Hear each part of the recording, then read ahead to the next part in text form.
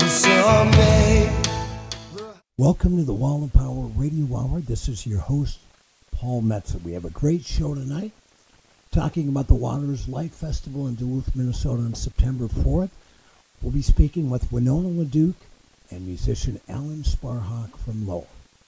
I'm delighted to have on the other line the great Winona LaDuke, the founder of HonorTheEarth.org, that is sponsoring a phenomenal show called Water is Life, Sunday, September 4th, starting at noon in Duluth Bayfront Park, right on the shores of the great unsalted sea in the Zenith City. Of course, I'm talking about Lake Superior.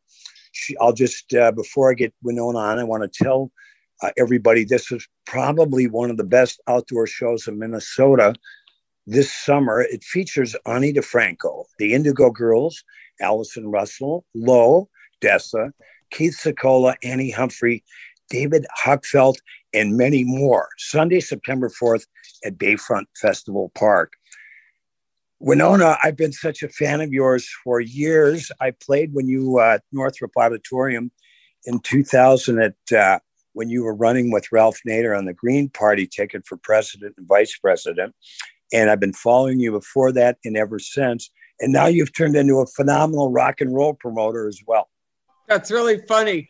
I don't know if I'm a rock and roll promoter as much as I get to hang out with musicians. You know, Honor the Earth is about to enter our 30th year. That's like half my life, buddy. You know what I'm saying? And I've been with the Indigo Girls and all these musicians pointing out that music changes the world and opens up people's hearts and heals them up. And so we're going to do this concert. You know, this is actually about, I think it's our 4th or 5th concert at Bayfront, but they're getting bigger every year. And man, we're really excited about this year and all the bands from everywhere that are coming in and Uncle Brownie, that'd be, Gary Farmer coming in from Reservation Dogs as well as Chief Pharaoh, and then Quanah Chasing Horse, who's like the cover of Vogue magazine, all water protectors, man. This is a concert to celebrate water. And I feel like that's the Minnesota way. Let's celebrate water and let's rock. Absolutely. Well, Lake Superior is 10% of the world's fresh water. And then you add the boundary waters and all the other lakes in Minnesota. I believe Minnesota is sitting on about 15% of the world's freshwater supply. And we got to take care of it. I feel like, it's been a tough year for the last couple of years. A lot of us, I've got charges in 3 counties still from the Enbridge, takeover of the North. And, I don't know if I mentioned this, Paul, but we are letting water protectors who got charges on Line 3 in for free. Fantastic. If you got charged, you come on out because you're a hero, not a criminal. We have like a special door for, arrestees or something. But, I'm just saying, let's celebrate our water. Let's heal up and let's protect it. Well, you're doing phenomenal work, and I'm a double Scorpio water sign. So water is very important to me. Now, tell us about how did Honor the Earth start and with your co-founders, the Indigo Girls? Well, back when I was a young thing, not just kidding, but, it did start back then.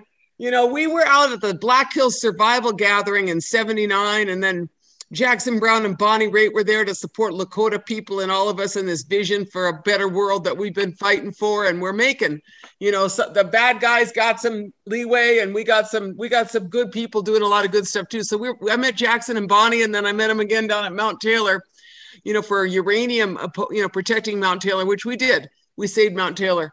But my point is that 78, 79, 80, I got this idea in my head that you could work with musicians and people, and they would bring healing to your community, and people would pay attention because they were musicians. They would lend their voice to a struggle. And so we worked on that. And then I met the Indigo Girls at a band, the Dam Jam, which was a James Bay Dam in the Beacon Theater in New York.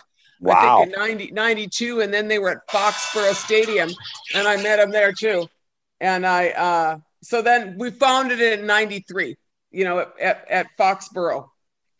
Well, it's I know how hard just with the things I've been involved with, how hard sometimes it is to keep volunteer driven organizations up and running. For people that are listening to the show tonight that can't make Water is Life September 4th at Bayfront Park in Duluth, how can they contribute monies to Honor the Earth? They can go to our website, honorearth.org. They could send us some support for, we got legal fees. We're battling Enbridge in Wisconsin and still trying to hold them accountable in the state of Minnesota. And we're fighting some other big guys, the Huber Mill proposal. They can support us in our legal work, our advocacy work, honorearth.org. They can, also support us in our work for the just transition, because we're doing solar thermal, and hemp up here. We're all ready to move along, and the solutions are here. And what we want is Minnesota to be not a state of shame, corporations own us, but a state of pride where we protect our water, and we have the new green revolution of hemp, the renaissance of hemp. And so support us, honorearth.org. You can go on there and donate and find out more about our activities. But we're pretty, we're stronger than we were even last year, and really, standing up on the front lines across northern Minnesota, and that's where the water is. So, help us out and come to the show. Come to the show. It's outside, so you got plenty of seats. Obviously, bring your lawn chair. There's going to be tremendous puppets. I don't know. It's going to be a giant show of joy and awesome. I'm very excited about it. And all those musicians. Oh my God. I just played at Bayfront Park about a month ago for the 25th anniversary of the Duluth Reader, the weekly magazine. Oh, that's so great. And it's such a beautiful venue. When you're sitting at the stage, you can turn to your right, you can see these ships coming through the harbor. And then when you're looking out from the stage to the audience, you can see the hills of Duluth. What Bob Dylan used to talk about, walking the hills of old Duluth, and there's really no finer outdoor venue in Minnesota. Let's talk about for a little bit. I also have been very aware of the water fights in the Boundary Waters. I'm from a little town 60 miles north of Duluth called Virginia, Minnesota. And when I was a young man playing, there was a young guy in my brother's band, a fella by the name of Keith Secola. And I've known Keith for, going on 50 years. And I remember the weekend he bought an electric guitar and was going to hitchhike out of town to trails that he didn't even know existed. And I've been such an admirer of Secola's. Tell us a little bit about your relationship and love of Keith Secola's music. The first time I heard Keith, he was singing this love song to an Ojibwe woman in Ojibwe, and I thought, man, that guy's awesome. Now, of course, he married himself some great Southwest Indian, and so I don't know if she appreciated those songs so much as the Ojibwe women did, but that guy has been stalwart, funny as heck, deeply committed to the North Woods, deeply committed to, Native people. And what an amazing musician. And just to have him continue and be out there and come and, rock the stage with us with, a bunch of his classic blues, awesome, but I known him for most of my life. Now that I think about it, I probably didn't meet him until the 80s, but, that'd be most of my life. And he's got his son is a phenomenal artist. And I've met his grandkids. He's a rocking grandpa in the finest sense of the term. I love Keith Secola. So Keith will be, for those of you that just might have tried into the Wall of Power Radio Hour, will be performing with dozens of other musicians at the Water is Life Festival at Bayfront Park in Duluth, Minnesota. Now, and also I've gotten to know Alan Sparhawk from Low, since I currently, I've been living in Duluth for the last year. So you've got such a nice wide variety of musicians. And of course, one of my favorites, let's talk a little bit about Ani DiFranco. Yeah, this is very exciting that Ani DiFranco is coming in and going to perform for us. She's a longtime friend of the Indigo Girls and of the organization. And this is the first time that, you know, I've ever done a show with her, but I'm really looking forward to, you know, spending a little time with her. And people are certainly listening, you know, interested to listen to Ani. So I'm excited about her. And now tell us a little bit about Annie Humphrey as well. Yeah, Annie is from Leech Lake Reservation, and she has some NAMIs. I mean, she's a really amazing native folk singer, you know, blues singer, but really has a wide collection of, you know, just really thoughtful writing, passion, and just, you know, just a stunning lyrics and a stunning voice, you know. And I remember doing this show with her, and David Crosby was there. Wow. From Crosby, Stills and Nash, and he was just really smitten. I think he gave her his piano. She was just like, you're really beyond gifted, and you need this piano. But I just, you know, I just remember that, you know, she's been, you know, she's the voice of the North, and she's also been, you know, opposing this big Huber Mill project that some wackos want to put in there, where they basically munch the forests of the North, you know, 400,000 cords of wood a year, which is like half of the state allocation. Sure. You know, for just, you know, and that's why we want hemp, you know, it's like, why don't you just make that construction materials out of hemp, you know, you know what I'm saying? Oh, you know, yeah. Sequester some carbon, create some jobs, and leave our forests intact, because we need our forests to live, you know. You know, and Annie's been really good on all of that work too. You know what's funny? Now, you and I are kind of the same age. We grew up through the same times. But you look at right now with the, you know, the great things that hemp can do, the many uses for it, how it can help our environment. Finally, you know, we're seeing the legalization of marijuana, and now they're finding out that psilocybin can be very helpful for PTSD and other things. I'm reminded of a great song, a fellow named Bob Margolin, who was a young guitar player with Muddy Waters back in the day, and he's still out there playing. He wrote a great tune and that was titled, maybe the hippies were right. No, that's totally my story. Like, you know, John Trudell, you know, rest in peace. The great years ago, what a warrior.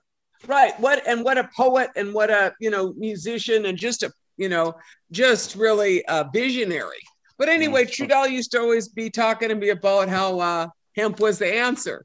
And I was thinking to myself, I think I was kind of judgmental, actually. I'm just going to own that. And I was kind of like, man, you know, all guys who smoke herb think hemp's the answer, you know, and I didn't smoke herb at that time. And so I was kind of like, I don't know, man, you know, everybody thinks that's the answer. And, you know, but it is the answer. He was damn right. I was all judgy because the hippies were right, you know, and I don't want to be like, you know, I don't want to tell everybody that, but, you know, I'm a hemp farmer now. I've got 7 years in the state, and I've got a federal research permit. And, you know, we're about to figure out how to make housing as well as textiles out of hemp coming out of the northern Minnesota reservations. And that's what we want. You know, Minnesota used to have 11 hemp mills. Minnesota used to have 11 hemp mills. I say that one more time, and I want them back. You know, the last hemp mill, Paul, was in Winona. Did I just say that? So I feel this like, what's it called? Synchronicity of the universe that says that, you know, I need to be part of the bringing back of hemp, you know? You know, it's fun. That's so funny, because my favorite Bob Dylan line from the song, It's All Over Now, Baby Blue, is take what you have gathered from coincidence. Right. And that's a beautiful coincidence. I'm going to go listen to that song again. Yeah. No, it is. I feel like that's the state of the world right now. It's like, you know, I mean, you and I know it's just like insane out there watching the Trump, you know what I'm saying? Is like, everybody's like crazy as heck. Well, some of us got to stay coherent. That's exactly what Trudell would say, is stay coherent. And so we, you know, I'm working my best at it, but in the midst of that, these moments of absolute clarity and direction appear, and some doorway opens up, and I'm like, there it is, was waiting for you. Thank you. And this hemp is about to take off. And I just want to make sure that, you know, with both the hemp fiber economy, and, you know, because tribes have large land bases, and our interest is in, you know, growing this hemp, because, you know, it's a little bit more than a boutique shop, right? Yeah. You know, you need thousands of acres at some point. So we're really interested in the development of that. And then secondarily, not secondarily, like legalization is coming. And I want to make sure that the people who spent time in prison for the herb also get to be beneficiaries of this next round, which is people of color. You know, those legalization permits should go to people of color. Like I want a permit. I want a permit for a dispensary, you know, and I just, you know, so my point is that, you know, just kind of exemplifying the fact that Native people, you know, and people of color need to be in this economy. Like we didn't like the last 4 economies of slavery, of extraction, you know, green revolution. I didn't like any of those. They really laid to waste a lot. And now I'm ready for the new green revolution, and that's really going to have an equitable, equitable future. And I'm ready, you know. Now, Winona, I do about 2 pots of coffee a day. You've got your hands in some coffee as well, right? Right. We have a coffee roasting company up here, Spotted Horse Coffees. You really got to want to order from us, or I shouldn't say that. Like we drink most of the coffee and then we sell some. You know, I have to say most of us consume right here on the reservation, but we're about to scale up a little bit because good coffee is important to everybody. And drinking some myself, I actually went to the other side of the lake where the roaster is this morning. I was like, there's no coffee in this house. What is with us? Well, you know, the one thing. My one addiction, I'm sticking to it too. I have my engineer, John. Uh-huh. I have my engineer, John Yellow Cloud Saristo. He'll tell you who he's about. He's got a question for you. All right, tell Winona who you are and your question and where you're from. Hey, Winona. I'm from Fond du Lac. I'm Anishinaabe. I'm Anishinaabe. And my name is Ozawanakwet, which is Yellow Cloud. And the question I have is, as a descendant, not an enrollee, how do you see the change between blood quantum to the lineage-based enrollment affecting the Indian country and the constituency of the Native people?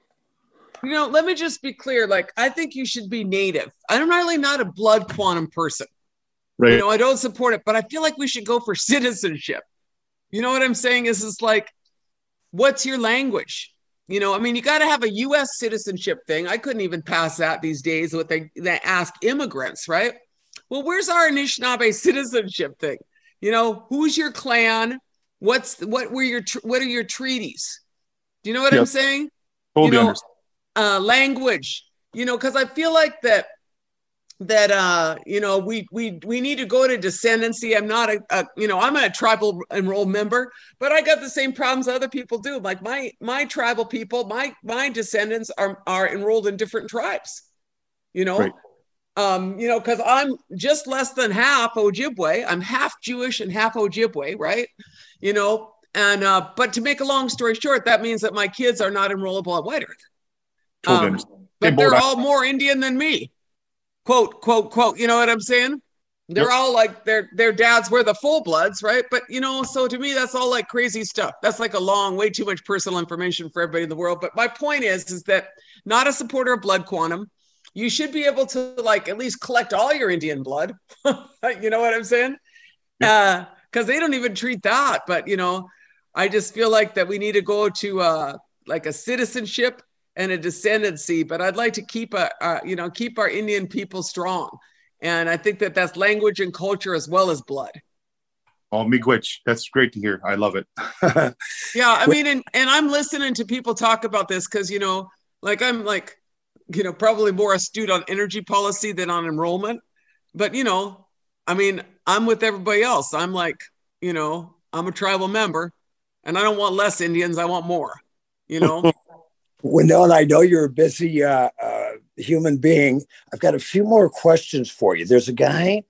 I got a couple minutes and then I got to roll, I think, but I'm in. Yeah. Okay. Quick question. A guy named Charles Pierce, who I've been on my radio show several times, writes for Esquire.com. And he just had an interesting article. He's written about a lot, how water is the next oil. And he was talking about how the Saudis in Arizona are buying land that they raise alfalfa on. They're buying alfalfa for their cows, but it's such a pressure on the aquifers down in Arizona. And what do you feel, whether it's people wanting to ship water from Lake Superior to other parts of the country? What do you feel about how do we protect what we have? How do we protect what we have in terms of what? Everything? Well, let's say the Saudis go, yeah, we're running out of water. We'd like to, or whoever, we want to start pumping water out of Lake Superior to Planet X. I feel like everybody should be challenged for their water plan. I mean, like I'm sitting here next to Fargo and I'm like, y'all don't got a plan. I mean, Fargo is stretching itself to South Dakota border. Mm-hmm. I mean, I don't know, you know what I'm saying? You've got these sprawl cities with its entitlement to poor management. I mean, you know exactly what I'm saying. Yeah, I do. There's no solar, there's no catchment, there's no nothing. And so we need to like really have a Green New Deal or a set of green plans that make things more efficient, right? Yeah. And then act, and then we act better, and then just say no. You got to protect the water. I mean, that's well put. Now you have, now I could take that argument to the next bar when I start talking to somebody about that. I want to thank Winona LaDuke. She's the founder of honortheearth.org. Send them money. They're doing great work on behalf of everybody. The big show, Water is Life, Sunday, September 4th at Bayfront Festival Park. Go to honortheearth.org. You can find more about it or just Google Water is Life, Duluth, Minnesota. I look forward to seeing you on that Sunday, Winona. Thanks for all your great work. And, of course, give my best to my old neighbor, Carrie Pickett. I will. And I'm glad that you're up there in Duluth. So I'll be looking forward to seeing you, Paul. And we'll have to do more stuff together now that I know you've come to the north, the deep north, as we call it. Oh, right? Yeah. I mean, Minneapolis was fun, but the deep north needs more people who are enlightened and kind. Yeah, that's for sure. I returned from whence I came. Welcome back to the Wall of Power Radio Hour. This is your host, Paul Metsa, and now we're going to chat with Alan Sparhawk from Lowe. Al, how are you this afternoon? I'm doing great. I'm on the hill here. I'm actually looking at the lake and enjoying the last of the summer here. The last festivities of summer. It is gorgeous out today. Say, how long have you lived in Duluth? I'd say since about 87. Yeah, came here after high school. Grew up in northwest Minnesota over by Bemidji and Red Lake, and came here for school and ended up staying. My mother was born in Black Duck, and she would have been 93 years old today. So I got to wish her a happy heavenly birthday to my mother, Bessie. Yeah. Happy birthday, and don't hit any deer. Yeah, right. A lot of them out there. Al, that's how we say I love you in the northern Minnesota. Don't hit any deer. Deer. So Al, what is let's just talk about Lake Superior as a metaphysical force. What is it meant to you, and has it influenced your music at all? Oh, I think for sure. Coming kind of from a rural area and kind of having a little already sort of used to growing up with some space, a little bit of emptiness here and there, coming to Duluth and kind of having, essentially being in the biggest city that I'd ever been in, at least up to that point when I came here. But at the same time, having that lake there, just about anywhere you go, you know where that lake is. You kind of look at it, depending on where you're standing, of course, you can see out there and you see the horizon, as it disappears towards the north. And I don't know, there's something about that. There's something anchoring about having sort of that open emptiness. I think there's also something about sort of the energy. Obviously water conducts and holds electricity and energy and sort of a charge, immediately. It's sort of the water, if you're touching the water, you're connected with you're connected with essentially the whole world, And on kind of a energy level, because the water's everywhere and it's all connected. And this far inland, to have kind of a large body like that, I think is unique and rare, especially the fact that it is then connected back out, to the oceans. And but yeah, I don't know, that it's always been an anchor for me, so to speak. I guess that's a good word for it. It's like a wall that's back there that you can lean up against when you're putting up your fight with the universe. Yeah, right. And I've always, I love. I saw Duluth characterized as the zenith city by the unsalted sea, and I've always been in love with Lake Superior. When you drive in, I lived in Minneapolis for 40 years, and when I play in Duluth, I always love coming over that hill and seeing the water for the first time. When I was down in Nashville in April, when I left, it was still iced over. When I came back a week later, it was all nothing but just beautiful blue. And it's just, for me, it's always been a magnet of sorts. And now that I've been living here for a little over a year, and take the dog down by the lake for a walk, you can almost feel this hum or something, like it's communicating with you in a very deep sort of way. What tell us? The vibration. Go ahead. No, go ahead. Yeah, the vibration. There's a lot of vibrations there. There's the vibration of it being so. It's so ready. It's, water as a material is just, it's so right there and ready for every energy that touches it. It conducts it. So of course it's humming.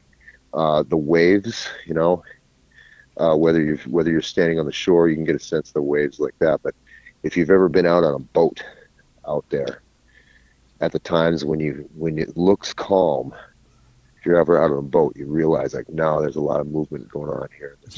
There's large sort of waves, if you want to call it, or cycles and movements that are moving around. And I think that's a lot of why the lake resonates. It's such a loud, it's creating all these frequencies, and I think people really, at the very least, you recognize it a little bit, you get used to it, and you sort of feel a little difference when it's not there, or you feel the difference when you're away, and then you come to it, like I said, see that lake, or even go down to the shore, with your dog or whatever. There's something about even just touching that and sort of having those frequencies coming at you. Yeah, it's a lot. The universe speaks pretty clearly through big chunks of water. It's pure magic, really, is what it is. And you absolutely. You get a feel when you see those, when you walk along the shore and you see all those finely smooth stones, the big rocks and the little rocks that you might grab and skip. You get a feel of, we as humans are only here for a short amount of time. Absolutely. And that lake's been there for tens of thousands of years. When we were chatting, when we got together a couple of months ago up on Central Hillside, you were talking about, you explained to me a little bit about, and if you do it again, about the glaciers that would run down from the top of the hill down to the lake. Let's talk about that a little bit. Yeah. Really interesting. Along anyone who lives along the hill here, along kind of this hill, this harbor, it's kind of a natural, the hills around sort of empty into the lake. And of course these, the lakes were built by glaciers, and then specifically the receding of the glaciers, because that process, depending on what was melting at one time or whatever, and how the drainage was at different spots, and different, a couple million years of a big river going this way, and a couple million years of maybe a river going this way, and it would carve out these big sections. And the edge of the lake here in Duluth, where the river comes in, this edge, this has been carved out for a long time, and water has been coming from the land and joining that lake sort of at this apex where Duluth is for a long time. And when that water, that energy is going through, it's going in a certain direction, it charges the land that it goes over with that energy and that electricity and that direction. So yeah, there's little sections even as you walk through the neighborhood here in Central Hillside where you'll see like where there's a little bit of a cleft in the rock, maybe a couple houses, a house wide, and you got to realize like that's where a lot of this melt off came and eventually got to the lake. So there's a lot of energy. Bob Dylan's house. I think that was what we were talking about originally. Right. Dylan's childhood home is right on this street where, if you look at the terrain around in the neighborhood, you can see like, this street that house is on was essentially a big violent, charging river right. of freshly melted, ancient water. Yeah, well, and I don't know. You gotta assume that if there's any cosmic energy in the world, it's going to collect around that kind of thing and deposit in the land and into the air. And Bob has talked about it in his book Chronicles, and of course one of his early poems on the back of one of his records talked about walking the hill of Old Duluth. And if anybody's out there gets up to Duluth, the address is 517, which is the downstairs where I lived for a year, 519 3rd Avenue North and then East. 3rd Avenue East. 3rd Avenue East, yep. Yeah, and it was right up the street about, 3 blocks down from the synagogue that I believe the Zimmermans went to, which was, unfortunately burned down a handful of years ago. Originally they thought it was an anti-Semitic thing, but it turned out it was just a homeless guy trying to keep warm. Yeah. I remember that. It was unfortunate. Now, do you ever? I imagine you've probably taken your guitar and sat down by the lake and, if not written a song, strummed along to the waves. Oh yeah. I've a guitar down there. I've done. I think there's an artist from Duluth here named Nat Harvey, a young artist who recruited me once to do. We did some electronics improvisation while standing in the lake. Wow. It was all low wattage, of course, so nobody's going to get electrocuted. Battery operated stuff with a line going to the shore. So, but that was an interesting experience. I don't know. There's a room kind of a corner of my ma's house here on the hill that I like to sit in and write, and that bridge and that lake is just right there. Yeah. And like I was talking about earlier, there's something, at least for me psychologically, there's something anchoring and familiar and sort of foundational, about having that large body of sort of rolling quiet energy, I don't know. It's boiling and moving and full of energy, and yet something about it's so peaceful when you see that horizon and that vague sky touching it, With I'm really enjoying it and know you as a friend, and we have a lot of mutual friends. But when you're approaching a gig that's going to be Sunday, September 4th at Water is Life, is there going to be any, is it going to affect your set list at all with your appreciation and love for the lake and what you might play? Or is it just going to affect you because it's a really cool spot to play at Bayfront Park? Well, I don't know. We've been working on, we've been playing actually a lot of our newest stuff There's actually a song on our newest record called "Disappearing," and the song is actually kind of a little bit. There's a couple lines in there that are about that disappear. Actually, I think the line is that disappearing horizon. It brings cold comfort to my soul. Yeah. Kind of goes on, but to me, that's an ode to the lake, and it's the song is a small attempt at trying to recreate the vastness of, Right. of the lake, in a small human way. But we've got a song about it, and the lake, water, and it comes up a lot actually in my songwriting, and I don't know. Well, I knew you were just the guy to talk to for this episode on the Wall of Power Radio Hour, and these are exactly the things I was hoping you would talk about. Now there's it's really a strong lineup. Have you played with some of these musicians before? Yeah.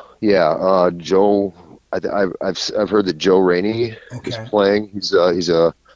He's a First Nation native from, I think he's just over from Wisconsin, but he just put out a record I think that is really amazing, and some of the most challenging and sort of forward thinking, I think, use of native traditional music, drumming and singing. We actually were in the studio. We were actually in the same studio one time with when the Indigo Girls were finishing up a mix on something. So I don't know. They've been around a long time. I think it'd be cool to run into them, say hello. But there's a lot of stuff going on. Galen Lee's playing. I haven't seen Galen play for a good couple of years, so that'll be good. I've never heard her live. I've heard her recordings. Didn't you do at least a song, if not a record, with Galen? Yeah, we did an EP together, a group called Murder of Crows. Right. And we did an EP, I guess, a number of years back, and she's she plays violin, writes songs, sings, does looping with her violin, kind of some real intense, kind of orchestration while using looping. She does stuff with bands. She just got done doing some soundtrack work for a New York Broadway showing of Macbeth. Oh wow! And that was a big deal. It was kind of a big thing that happened to her this last year, and she was down doing music for it. That was a pretty big deal. So I don't know. Yeah, there's a lot of cool things. People hanging, do their stuff, get little chances here and there. Yeah. Get to run into each other and say hello once in a while. It's fun. So now is what's Low working on? Are you in the studio at all? Working on any new stuff? You're writing what's Elspar? I'm kind of writing a little bit. I've been working on a little bit with my son. My son's a musician. And, oh, nice. Like he's starting to kind of like writing stuff. So I'm kind of working with him and trying to help him learn some of the tools. But Low's doing this. We have a show in LA about a week later. Cool. And we're kind of, I don't know. Actually, honestly, we're going about month to month right now because my wife's health's been sort of up in the air, and we're kind of going month to month with that right now and seeing what we're able to do and what we can't. But we've had a really good year so far, and luckily came out of the pandemic with a record that we were really happy with, and we were able to do quite a few shows earlier this year. So we've been really lucky. Fantastic. Where are you playing out in LA? There's a festival originally from Spain called Primavera. Okay. And they are expanding and doing a version of that in LA and in, I think, Mexico City. So we're playing the LA one and see how it goes. Well, I'm sure it'll go swimmingly well, as they say. if I could grab a water term. Hal, I'm so delighted to get to know you and so delighted to have this conversation today. Really looking me too. Really looking forward to seeing you. And, one of these days we got to grab the dogs and the guitars and get down to a nice spot where we can sit down and serenade the lake. Sing to the lake, yeah. Sing put to some the water. Put some vibrations in onto it. Somewhere out on the ocean,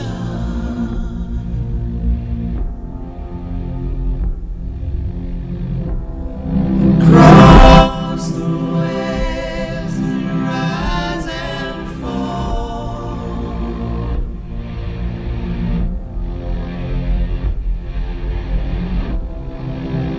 deep beyond imagination.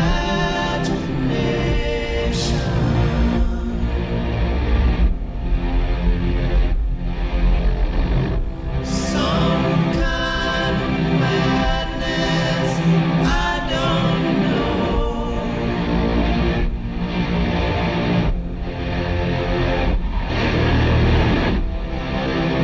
Every time I see that ship go out,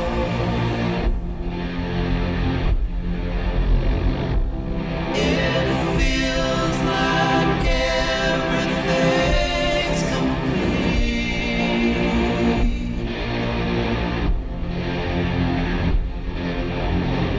But somebody somewhere is waiting.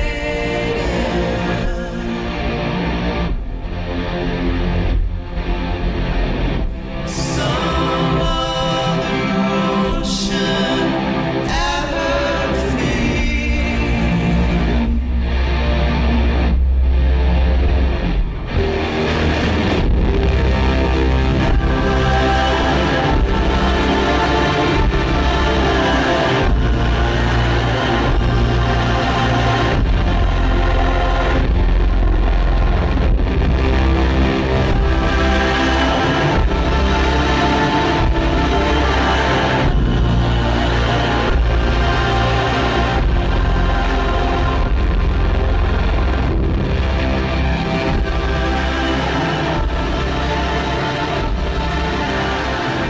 Thanks for listening to the Wall of Power Radio Hour. The show was produced by Paul Metza, engineered by John Yellow Cloud Rising Saristo. We'd like to thank our guests Winona LaDuke, Alan Sparhawk from Low, treated us to that song we listened to at the end of the show. I got a new book coming out. Follow me at paulmetza.com, and like my dad used to tell me, remember to be kind and make someone happy.